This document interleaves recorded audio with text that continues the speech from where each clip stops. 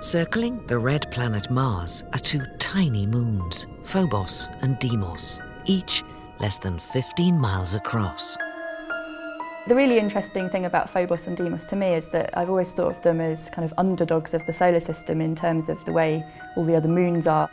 They might not immediately jump out as being places to look for water or life, but they do still have a very interesting story of their own to tell.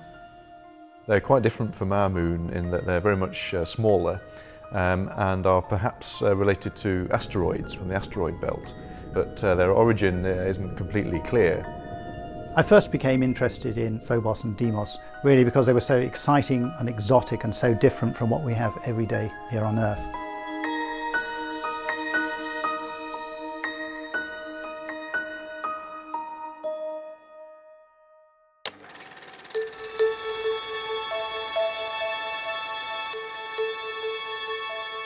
The discovery of the satellites of Mars occurred in 1877, which was a year when Mars was much closer to the Earth than it had been for some time.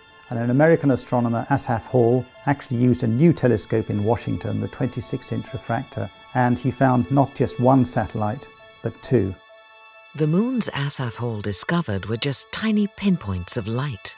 It was to be another century before we learned anything about them. Liftoff. Roger. 13 seconds. We're on our way. Roger. Spacecraft first started to visit Mars in the 1960s, initially by flying by, and then in the 1970s the first orbiters went into orbit around Mars. In terms of Phobos and Deimos, they're always there for these Mars missions, and so they've often been kind of an add-on rather than the focus of a mission. The first thing that was extraordinary about them, of course, was that they weren't round. All the other moons that we'd seen are round. Small bodies don't have enough gravity to pull themselves into a spherical form, so Phobos is indeed, like most asteroids in fact, potato-shaped. The very first close-up pictures of Phobos taken by the NASA Viking missions in 1976 were really quite spectacular. They showed the surface of Phobos to be covered with these parallel grooves right the way across it, and these were astounding. Nothing like this had ever been seen before. And they've remained really since that time one of the wonders of the solar system. These strange grooves looked like they were coming out of the Stickney crater, which is the largest crater on Phobos. And at first it seemed likely that perhaps these grooves had something to do with that crater. In 1988, the Russians decided to take a closer look with their spacecraft Phobos 1 and Phobos 2. The highlight of the mission was going to be a low hovering phase over the surface of Phobos and the deployment of two landers, a stationary lander and a hopping lander. But the Russians really weren't too lucky, and in fact Phobos 1 failed en route and Phobos 2 failed shortly before it was going to take all these fantastic close-up images of the surface. That was really disappointing because I thought, well, we have a chance this time to photograph all of Phobos and to photograph it from very close up, because the ideas I'd been thinking of really required better imagery than we got from Viking.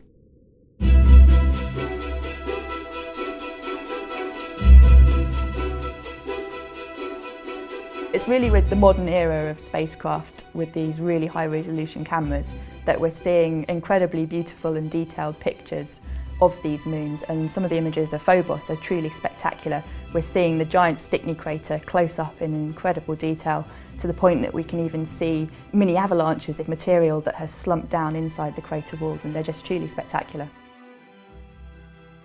Because Phobos is that bit closer to Mars, and because these missions are Mars exploration missions, it's just a function of that Phobos is the one that tends to be photographed in much more detail than Deimos. Deimos is the kind of poor relation of Phobos and Deimos, I think. It's much smaller and it doesn't have those spectacular grooves. And the surface is also very much smoother and rather more rounded than Phobos. Until we actually get a bit closer to Deimos, that part of the Phobos and Deimos story is going to have to wait for a later mission. Better photography has also led John Murray at the Open University to develop an intriguing theory explaining the mysterious grooves of Phobos. They didn't really look like fractures, which was the main ideas that people were proposing at the time. So then I started thinking, Well, they must be impact craters from somewhere. And then it suddenly struck me, of course, it's very, very close to Mars. There are a lot of big impacts on Mars. A lot of debris is being thrown out all the time. Bearing in mind Phobos is only 6,000 kilometres away from the surface of Mars. It's a very short distance indeed, so when Phobos is travelling in its orbit around Mars, it just happened to intersect this material.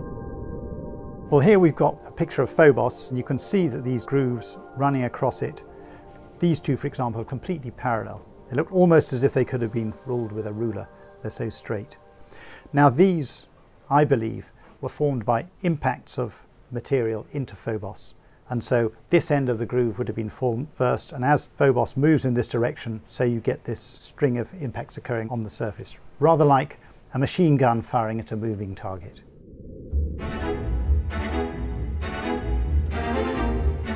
Undaunted by their earlier failures, the Russians are now planning to go back to Phobos. Phobos Grunt, this new mission from the Russians, is a fantastically ambitious and interesting mission. They're attempting to not just go back to Phobos, but take a sample from the surface and bring it back to Earth.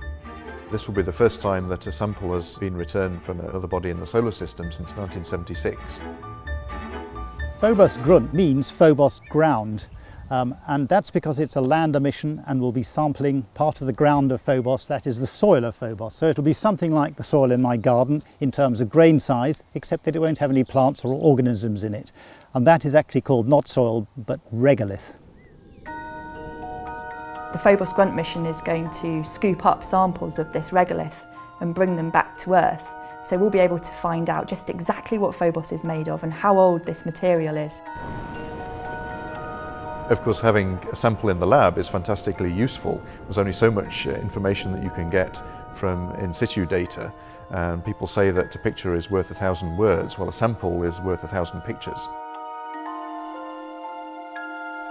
Phobos and Deimos are the only two other moons in the inner solar system, aside from Earth's own moon, of course. So in that respect, they're the next accessible moons to study, and perhaps understanding where they came from will help us to learn more about how the solar system itself was put together as a whole.